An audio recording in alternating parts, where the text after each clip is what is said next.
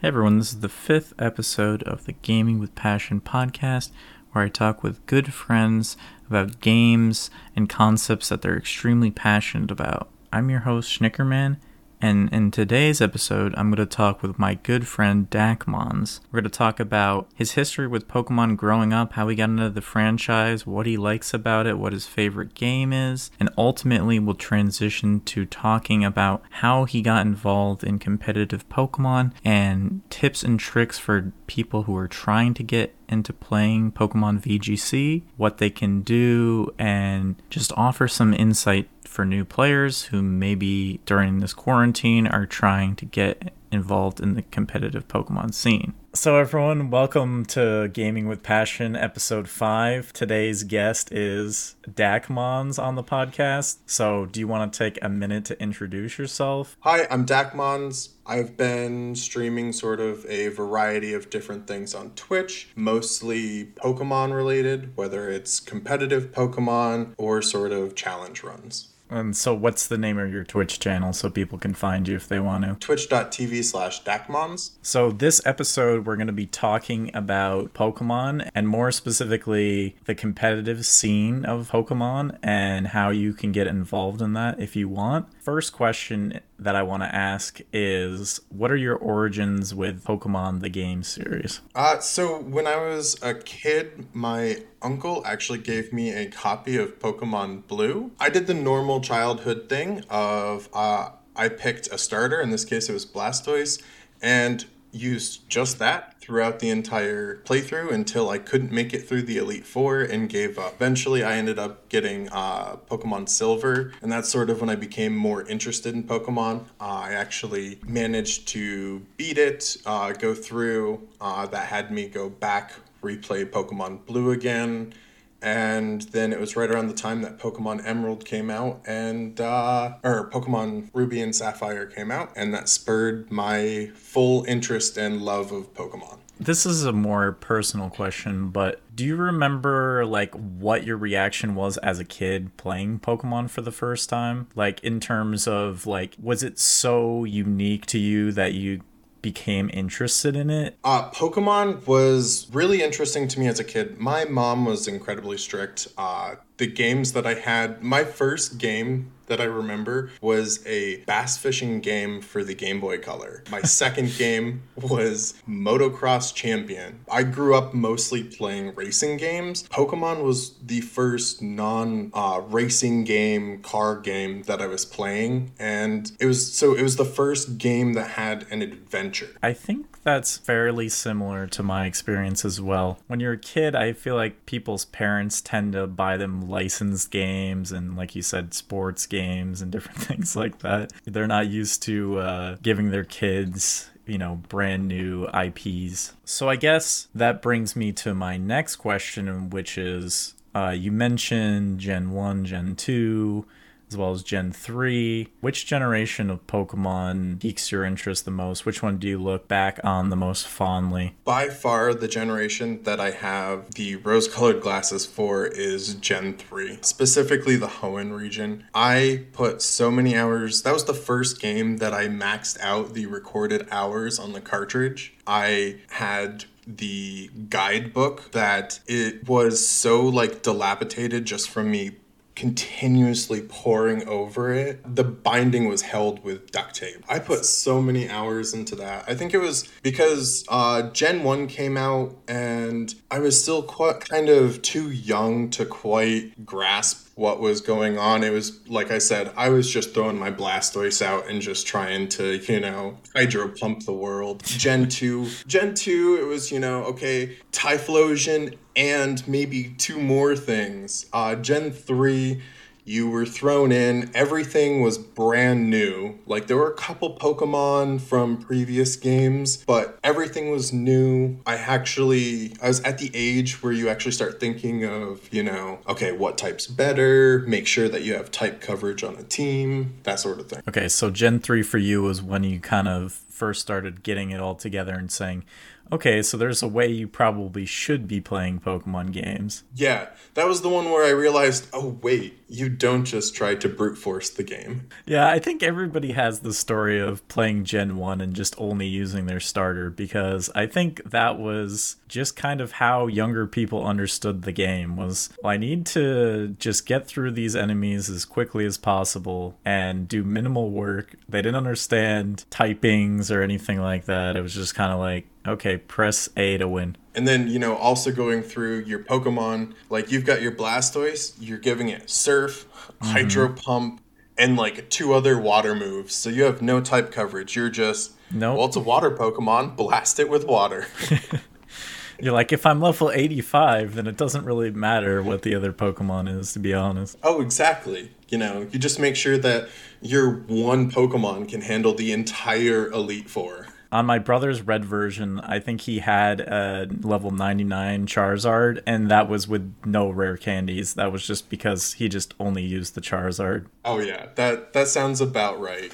My first level 100 Pokemon was my Typhlosion, and I did not put a single rare candy into that. I guess my next question would be, what is the black sheep of the series in your opinion? In my opinion, and I would get a lot of hate from the community. I think it is Gen 5. I think it's mainly because after Gen 3, the Pokemon games moved over to the Nintendo DS. I no longer had the system they were playing on, and I was at the age of, if you want it, you gotta buy it. I didn't rush out and buy a DS on my, freshman year of high school money. I skipped Gen 4 and Gen 5, and didn't play again until Gen 6, which also kind of the community itself has a big, asterisk on Gen 6. They're not a big fan of it. I think it'll change, but Gen 5 is very well known for the storytelling aspect, but it's, again,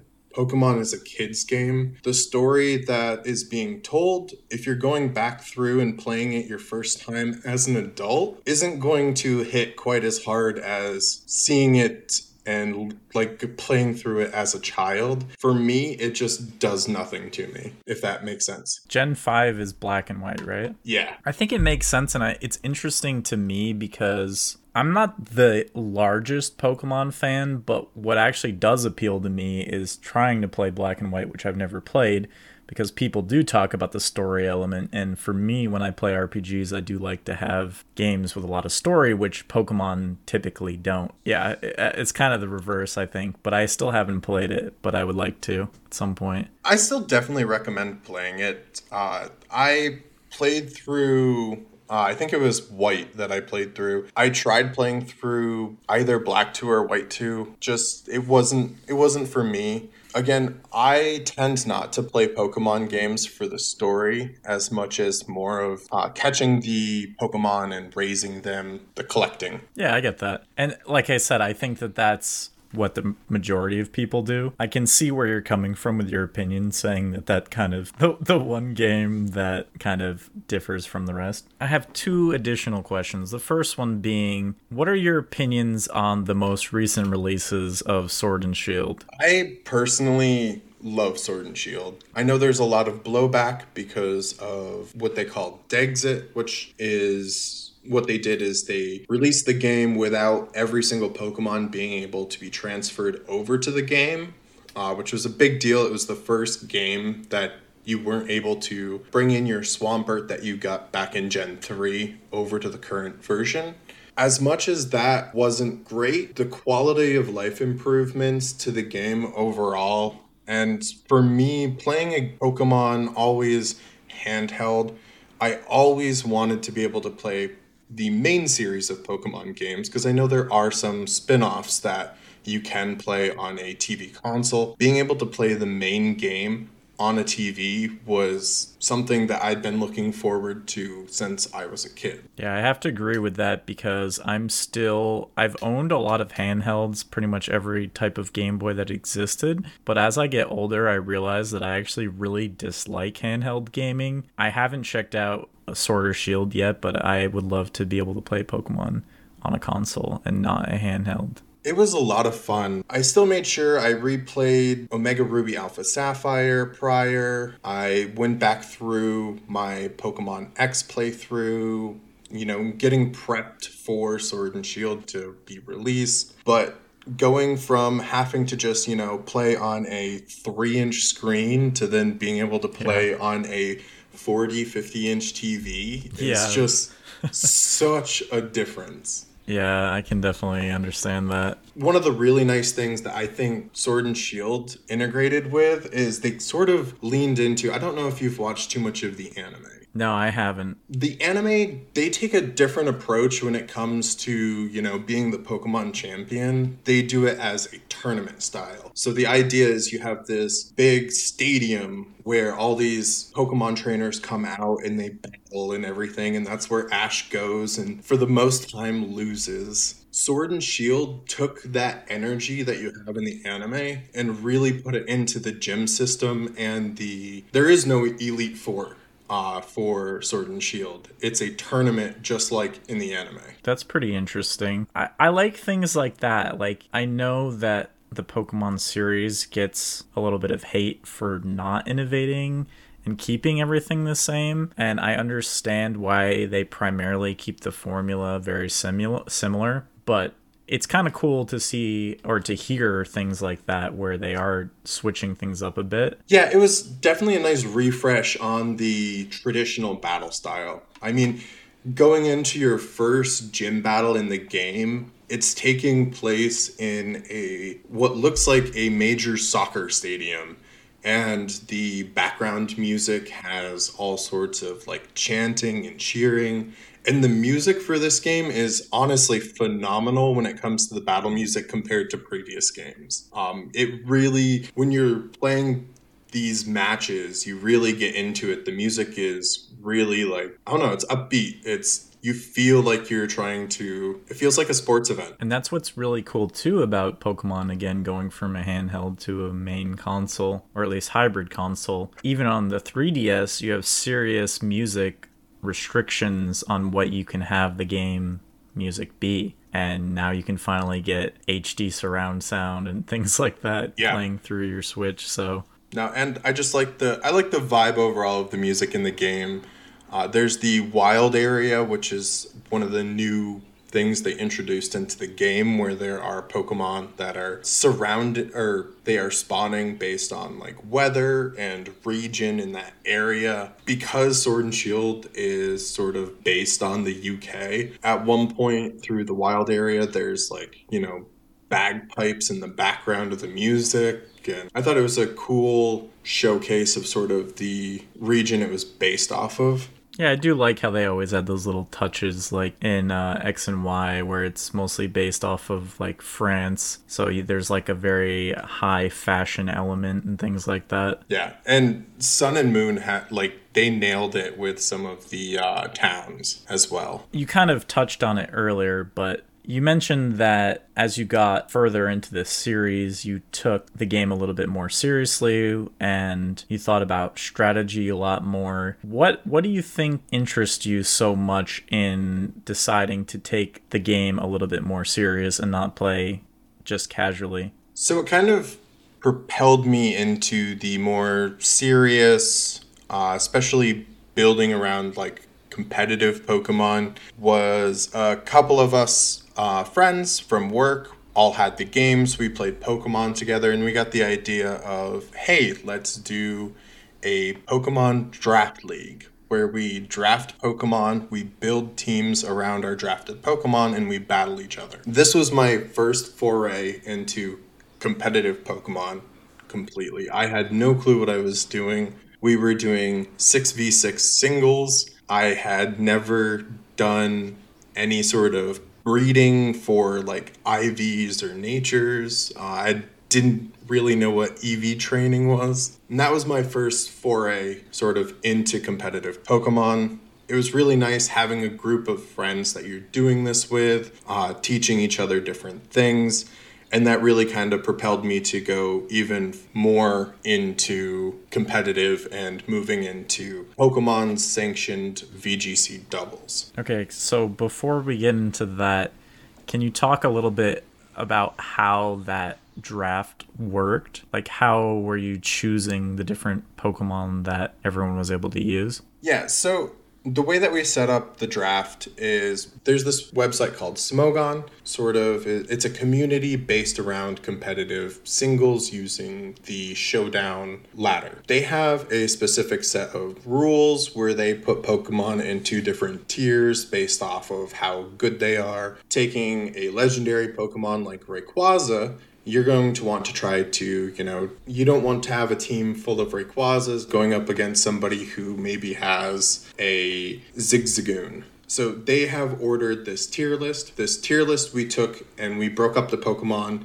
and we were like, okay, you can choose X amount from this tier, X amount from this tier, and X amount from this tier. And we did sort of this snake draft where we went through, we picked the sort of good Pokemon first, and then it got down into the weeds where we were like, how can we try to balance out our team?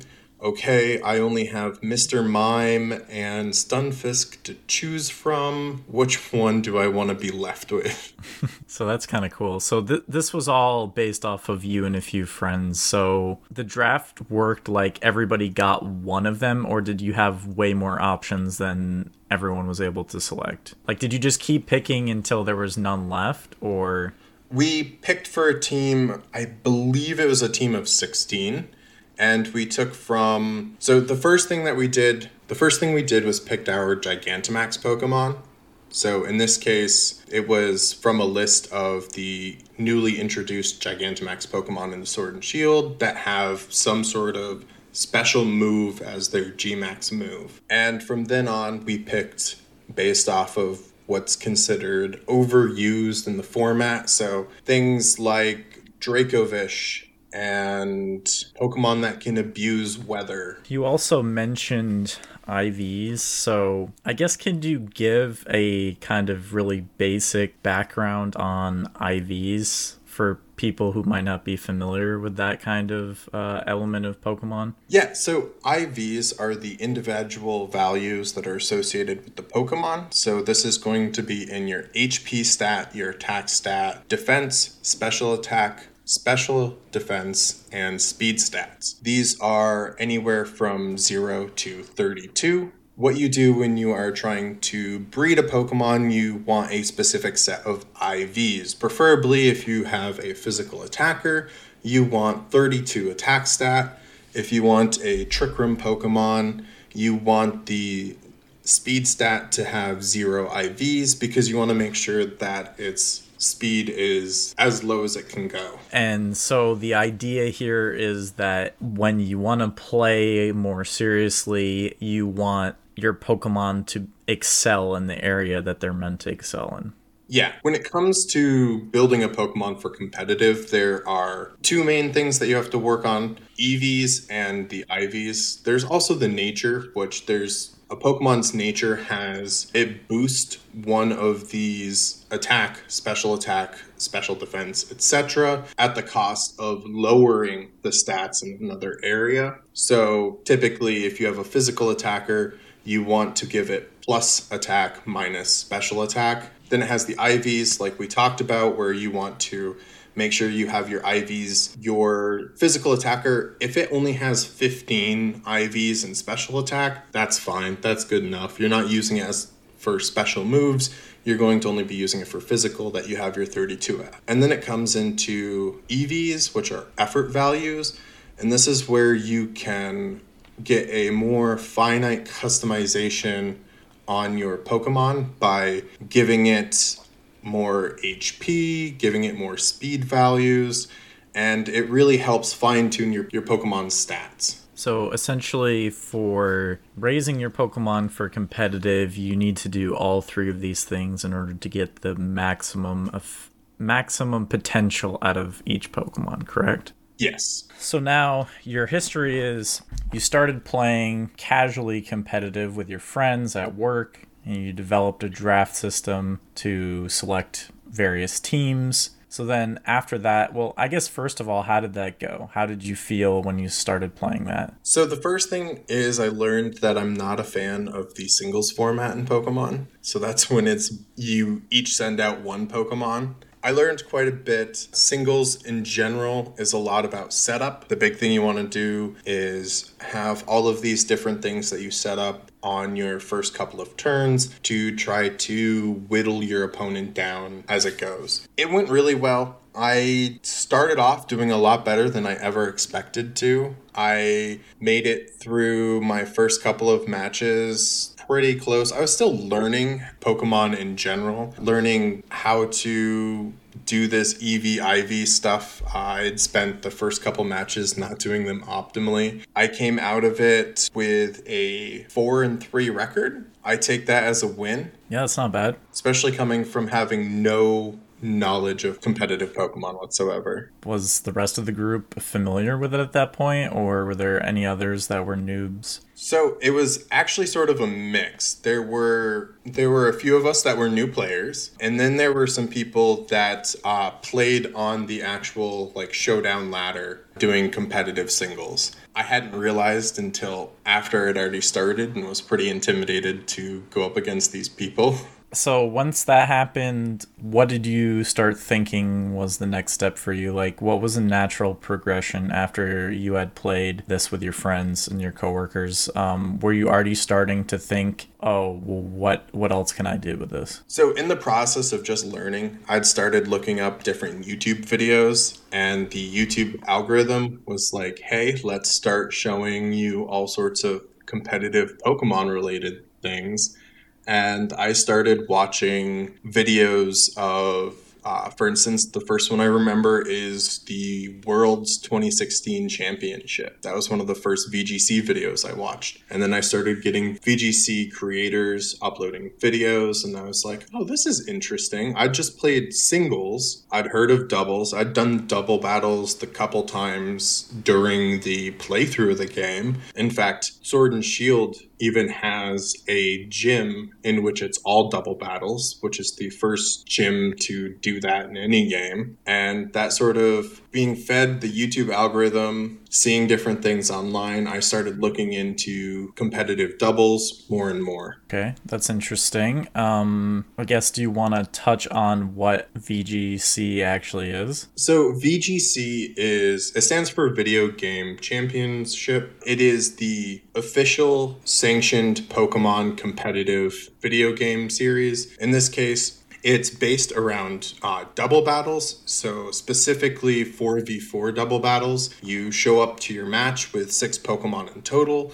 You see your opponent's 6 Pokemon, and then you choose which 4 Pokemon that you're going to bring to your match. So you only ever play with 4, but you have 6 total, and therefore you can choose the best 4 suited for the opponent's team? Yes. So that's kind of how it goes when you get to the team selection portion. Is just trying to go, okay, this person has such and such on their team. What are my best counters for it? What do I think they're going to lead to try to counter my team? That sort of thing. Picking your best Pokemon for your opponent's Pokemon. So that's that's what the VGC format is. It's always that. Yeah, it's always that, and it's either depending on sort of the tournament. In-person tournaments tend to be a best of 3, which is where having those extra 2 Pokemon really come in handy, because you show up to the first set of the match and you bring 4 that you think will go good against your opponent. And it turns out that they have some sort of trick up their sleeve to completely shut down your set there. Good thing you have 2 Pokemon in the back your opponent hasn't seen going into game 2. Unfortunately, being in the state that we're in now with COVID, most tournaments have moved over to being online. The way that Pokemon has it set up in Sword and Shield, to set up an online battle, it's actually a best of 1 ladder. So it definitely makes it so that there's a lot more shenanigans that you can do and get away with instead of a best of three, if that makes sense. Why would they decide to make the online best of one if VGC has best of three? I think it just comes down to, I don't necessarily know from previous generations, but this generation has an online ladder that you can go between the tiers to get all the way up to what's Master Ball tier, which is the highest rank. And it's sort of, a lot of people see it as more of like a practice area where you go on and you just do these best of one battles. The reason that they don't necessarily have it implemented in Pokemon has come up with some ways to introduce best of three, but they have had to start using outside stuff in order to organize it, outside of the actual game itself, where you actually have to put in some sort of code to match up with some person in order to do a best of three set. The COVID tournament situation has become really weird for Pokemon. It's just one of those things that I'm wondering, because Nintendo is notoriously known for having, number one, bad online support for pretty much all of their consoles. And you think something like Pokemon, which is an extremely popular series and very popular for the competitive scene, you think that they would be able to have something built in so that way players would be able to actually get some experience with the game itself and not have to rely on third-party applications and things like that. Pokemon back in Gen 6 had a really good online connect with different people for trades, for battles, etc. Since that, I believe it was called the PSS system or something, it has gotten worse with each generation. The YCOM that you use to try to find people now is very difficult. I would hope that Pokemon specifically and Nintendo overall would be able to have better online play, but they really don't. So what time did you start that original competitive tournament with your friends? Like what year was that? So this would have been about November, December of 2019. Okay, so from that time to whenever you decided to actually start entering tournaments, how long was that in between? So it was about a month to 2 months. I started watching more content creators playing VGC, and I started trying to look things up on different online forums, and I found that you could go on playpokemon.com and you could search your area to see if there are any local tournaments. And I got lucky enough to find out that one of the comic book shops that is a nice 5-minute drive from my apartment was hosting one, I believe every other week. I wasn't confident in participating in any of the bigger tournaments, but I was like, I'll give a local, there's probably only going to be 8 to 10 people, I'll give that a try, see how well I do in that. And that was in February of 2020. Okay, and how did that go for you? I thought I did really well. I got technically 4th place.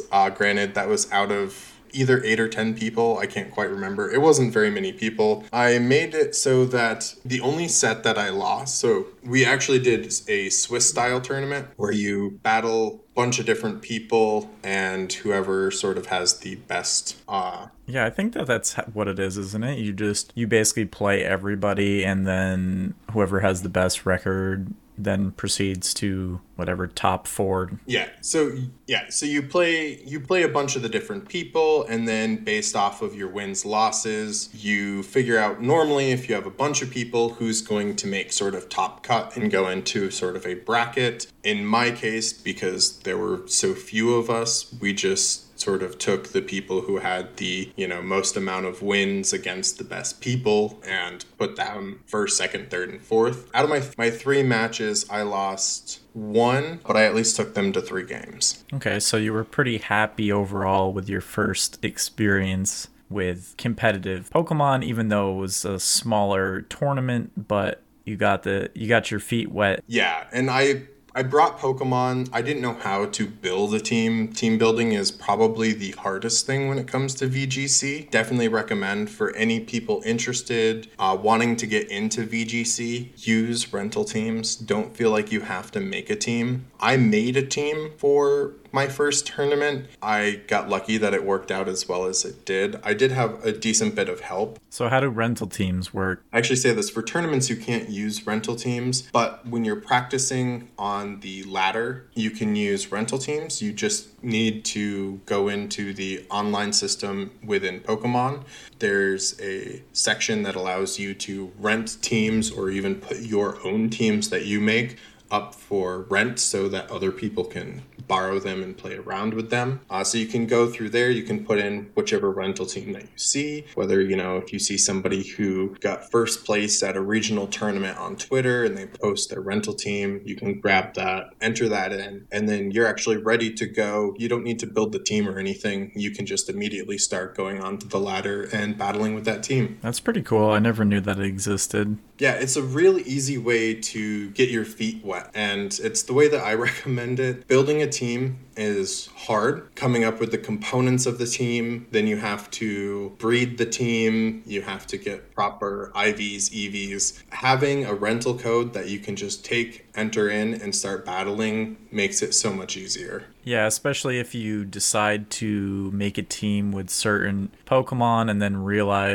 spend all the time raising it and getting everything in place and then realizing that that's not somebody you would actually want on your team. Exactly. Thankfully, there's also a tool called Pokemon Showdown. So it is a battle simulator that you can use to build teams and battle other people on it. One of the nice things is you can just select a new team and start adding Pokemon that you want to use. It gives you different items and everything. You build the team without having to do all of that stuff. You can practice with the team that way. So as you moved along from the first formal tournament, what did you decide to do next? So that's when I started talking to a couple more friends that were part of the draft league that wanted to start getting more into VGC. We started sort of working together to come up with different teams, and we were planning on going to more of, local meetups where we could try out different teams and have fun. Unfortunately, that was around the time that COVID started to hit the US, and we had to start moving to just doing online ladder. I guess you touched on it, but how has competitive Pokemon kind of evolved at the start of COVID and probably March to April 2020? It started out with the community not knowing what was going to happen anymore. End of the summer, early fall is typically when Worlds happens, and that's when the big tournament of the year takes place and where you get the Pokemon World Champion. Well, before that, you have to qualify for Worlds by going to all these local tournaments, but no local regional tournaments were happening anymore, and Pokemon was radio silent for a little bit of it. It wasn't until, I believe it was April, they started doing what they called international challenges. And these were essentially the normal ladder that every month resets that you can just,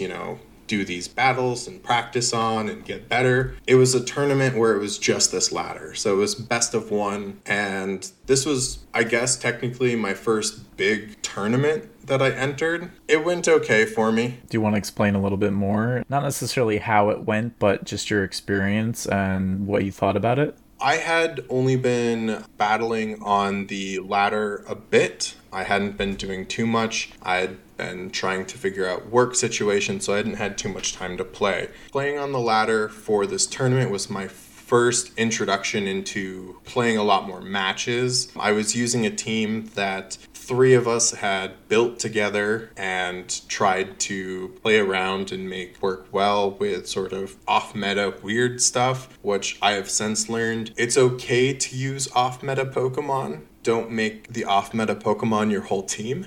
That was sort of my thing. I went through it was 3 days and you get 15 matches each day to do. When you're starting out, I do not recommend doing all 15 matches each day. It may not seem it because you're like, oh, It's just Pokemon battling. 15 matches is a lot to go through mentally. It's a marathon. Is there any incentive in actually doing the 15, or I would find out later on that there isn't an incentive to do all 15. The best thing that you can do is keep going.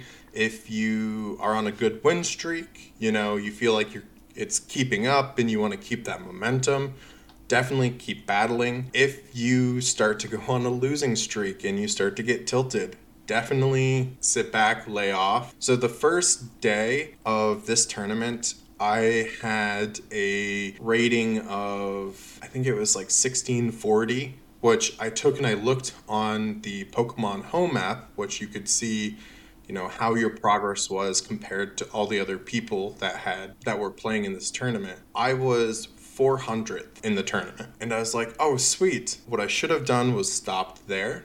Day 2, I hit a really bad losing streak, and I ended up sliding all the way down to a rating of, I think it was like 1510. 1500 is where you start. So I basically lost all the games that I had won on the first day. And how many days was this tournament lasting?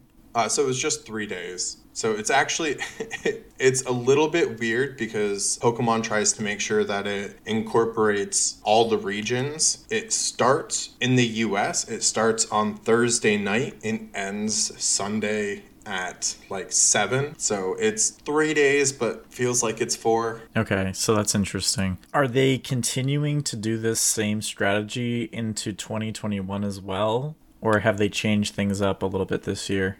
So they have changed things up a little bit. Originally, that tournament was just sort of whoever was at Sunday night at 7 p.m., whoever was first overall. After that, they started doing what they started calling Players' Cup. And they started having the latter portion be a qualifier. And then they started moving on to, depending on your rating from the qualifier, you would make it into a double elimination tournament that they had to use outside websites and everything in order to host. Has 2021 started yet, or is it still not happened? Technically, because Worlds happens at like the end of summer, early fall, in Pokemon terms, that's when the year kicks over. So especially since like November, we have been in what they call Pokemon 2021, and that's been keeping up with this online qualifier stuff. Now, this is for the Pokemon Company International. The Pokemon Company Japan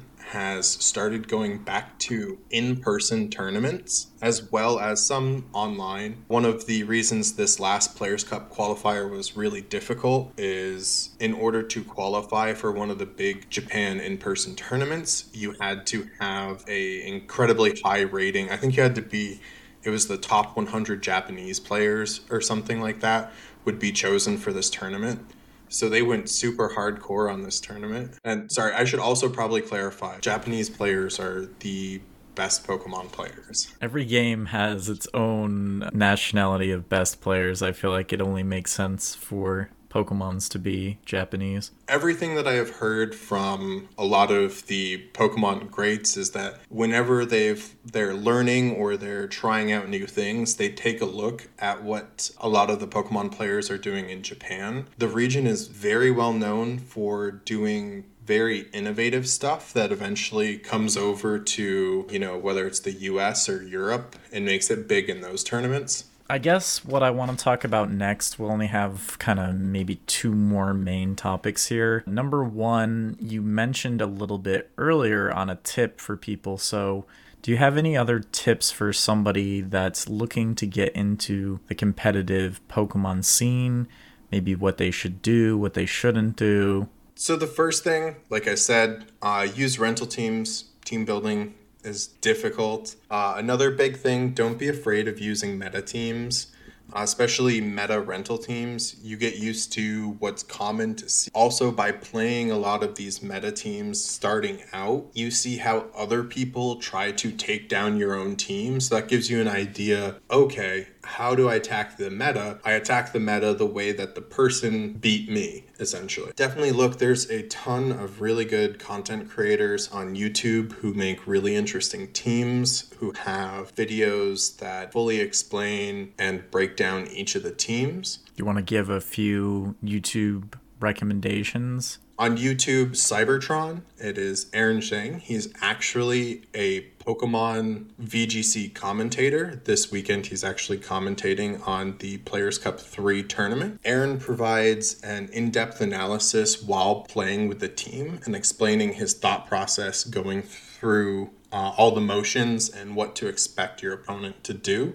He has a lot of experience being a VGC commentator for the Pokemon Company that makes his videos really informative. Another person that I really like to watch myself is Moxie Boosted. He really likes to take an off-meta Pokemon and sort of build his team around that. So one of his things that he says that really resonates with me, like I said, my first tournament, I tried to use a lot of non-meta Pokemon, and I didn't end up doing that great. Find what Mon does the best of what it does and build around it. That's the philosophy, huh? Yeah. If you want to don't use something that's just a worse version of another thing. Yeah, that makes a lot of sense, especially when it comes to Pokemon. Exactly. Any other YouTube recommendations or Twitch content creators that you want to shout out? Those, I think, are the best overall. The 2016 World Champion, Wolf Glick, also does VGC videos. He doesn't do as much anymore. His videos are definitely entertaining. He also does some really nice breakdowns of famous matches, including his 2016 win, Sajin Park's famous 2014 win with Pachirisu. Yeah, I was actually just going to ask, is there any benefit for people getting into it to watch older stuff? I know that obviously the Pokemon meta is changing over time as the games go on, but do you think there's core values that people can learn from watching old content, especially explained by the players? Yeah, I definitely think there is. Especially one thing that you'll see happen overall with each sort of series with Pokemon and the competitive scene, a lot of things, they don't necessarily repeat, but they rhyme quite a bit. So there have been so many famous team compositions over the years. There's the infamous, what's called Chalk, which is Cresselia, Heatran, Amoonguss, Landorus, and Mega Kangaskhan, that came up in popularity in 2015. But then in 2018, that was also a big part of the meta there. 2019, before the Isle of Armor, the Crown Tundra came out, and it brought in a lot of legendary Pokemon that weren't available in the base game. And in Series 8, they introduced these restricted legendary Pokemon into the VGC meta. And it brought back a lot of common builds of this, what they call Torn Ogre with Tornadus and Kyogre, this sort of archetype of a team. It was super popular in 2019, and at the start of Series 8, which was started 2 months ago, is wrapping up this month. It was one of the main cores to build around. It was the main core that if you were not building with Tornadus Kyogre, you were figuring out how to defeat Tornadus Kyogre. Okay, so traditionally there's just different archetypes within the meta that if you're familiarizing yourself with can probably help you in the long run because it will eventually show back up. Is that what you're saying? Yeah, so you can see super popular old teams and be like, okay, I see how that worked. And then think of, you might have new Pokemon now with the new generation that you have access to where you're just like, oh, I could see, adding Rillaboom to this old composition could make that composition even better. Yeah, I think that's pretty cool. Kind of brewing based off of old team compositions that might have a new niche to fill. Yeah, one of the interesting things, there was Landorus Therian form and Thundurus Incarnate were a very common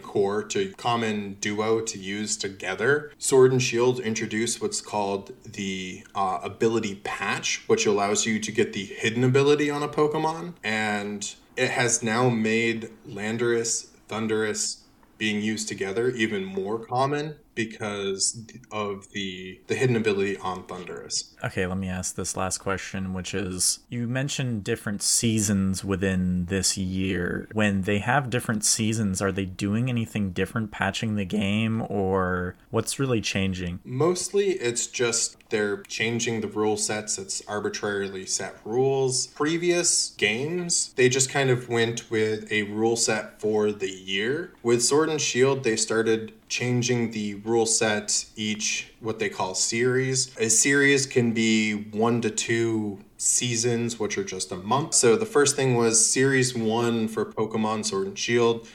You couldn't use Gmax Pokemon, so this was the new special gimmick. Series 2 started to allow more Gmax Pokemon. Fast forward to Series 5 when the Isle of Armor DLC came out and added a bunch more Pokemon. Those Pokemon were now being allowed to be used in the competitive scene, and same with in Series 7 when the Crown Tundra was released. Each series, they just allowed you to use more things at your disposal. Except for Series 6. They introduced the first time Pokemon has ever done a ban list. Was there just a really broken team that they were banning? They decided they banned the top 10 Series 5 Pokemon for singles and doubles. So it ended up being like 16 or 18 Pokemon in total that were banned. So it did get rid of a lot of the incredibly common cores. Okay, so that's pretty interesting. So they're definitely taking active steps to mix up the meta, whether it's introducing more Pokemon, taking certain Pokemon away. I think that this is a pretty good strategy. Yeah, it's definitely kept the metas feeling fresh. Like right now, Series 8, which is what we're currently in, you're allowed to have one restricted legendary Pokemon. So that's the restricted legendaries are your box art legendaries. Think of Groudon and Kyogre, Xerneas Yveltal, those kind of Pokemons. Their base stat totals are a lot higher than the others. Right now, you're allowed to just have one of those. It's actually going to change next series, which is at the end of this month, is going to do away with that. So we're no longer going to be able to use that one restricted. And it's predicted anyways that probably Series 10 that comes after that will have what's known as the GS Cup, where we will be able to have 2 restricted Pokemon. So it sort of keeps the meta constantly changing up. I know at the moment, especially because we don't have online tournaments to go to or different things to participate in, I have been really burned out with Series 8 and I haven't been playing as much. I'm really looking forward to the start of next month with Series 9 rule set. I already have a couple teams that I want to showcase on stream and play around a bit. Cool. Is there any last words that you may have for the audience? Maybe recommendations for... I guess I can't say recommendations for teams because everything's constantly changing, but what are your last thoughts you want to leave people with? I think my last thought is have fun with it, especially with these online tournaments. Play with some of your favorites, play with some of your, something you've never played with before. Enjoy it. It's okay to lose. It's a mindset that has been something I've had to get into a little bit more. I feel every time I play, I get more and more okay with losing. You're not going to win every single match, especially if you're just starting out. And don't get intimidated. It's really intimidating to get into the tier system at first, and it feels like trying to get to Master Ball is going to take forever. You don't have to get to Master Ball in one sitting, and you don't even have to get to it in a month. Okay, I think that's some really good advice. So I appreciate you, Dakota, coming on the podcast. I had a lot of fun talking about it. I think this will be a very informative podcast for a lot of people thinking about getting into competitive Pokemon. Maybe they were scared of trying it out, and now that they've heard your story, they'll be willing to give it a shot. Once again, we will have the link for Dakota's Twitch stream in the description for the YouTube video, and we will also have links for the YouTube channels that Dakota was talking about that are good to start off with if you want to get into competitive Pokemon. So thanks for being on the podcast. I appreciate your time, and I look forward to talking to you again. Yeah, thanks for having me. Thanks everyone for listening to the 5th episode of Gaming with Passion. I love to talk to my friends about what they're passionate about related to games, and I hope you enjoy it too. If you're a fan of this podcast, be sure to share it around. It's available on all podcasting platforms, and it really helps if you do listen to it on Anchor Podcast. You can create your own podcast using Anchor that gets put onto all the streaming platforms for podcasts. If you have enough listenership, you can also get paid for people listening to your podcast. So until the next time, everyone, peace out.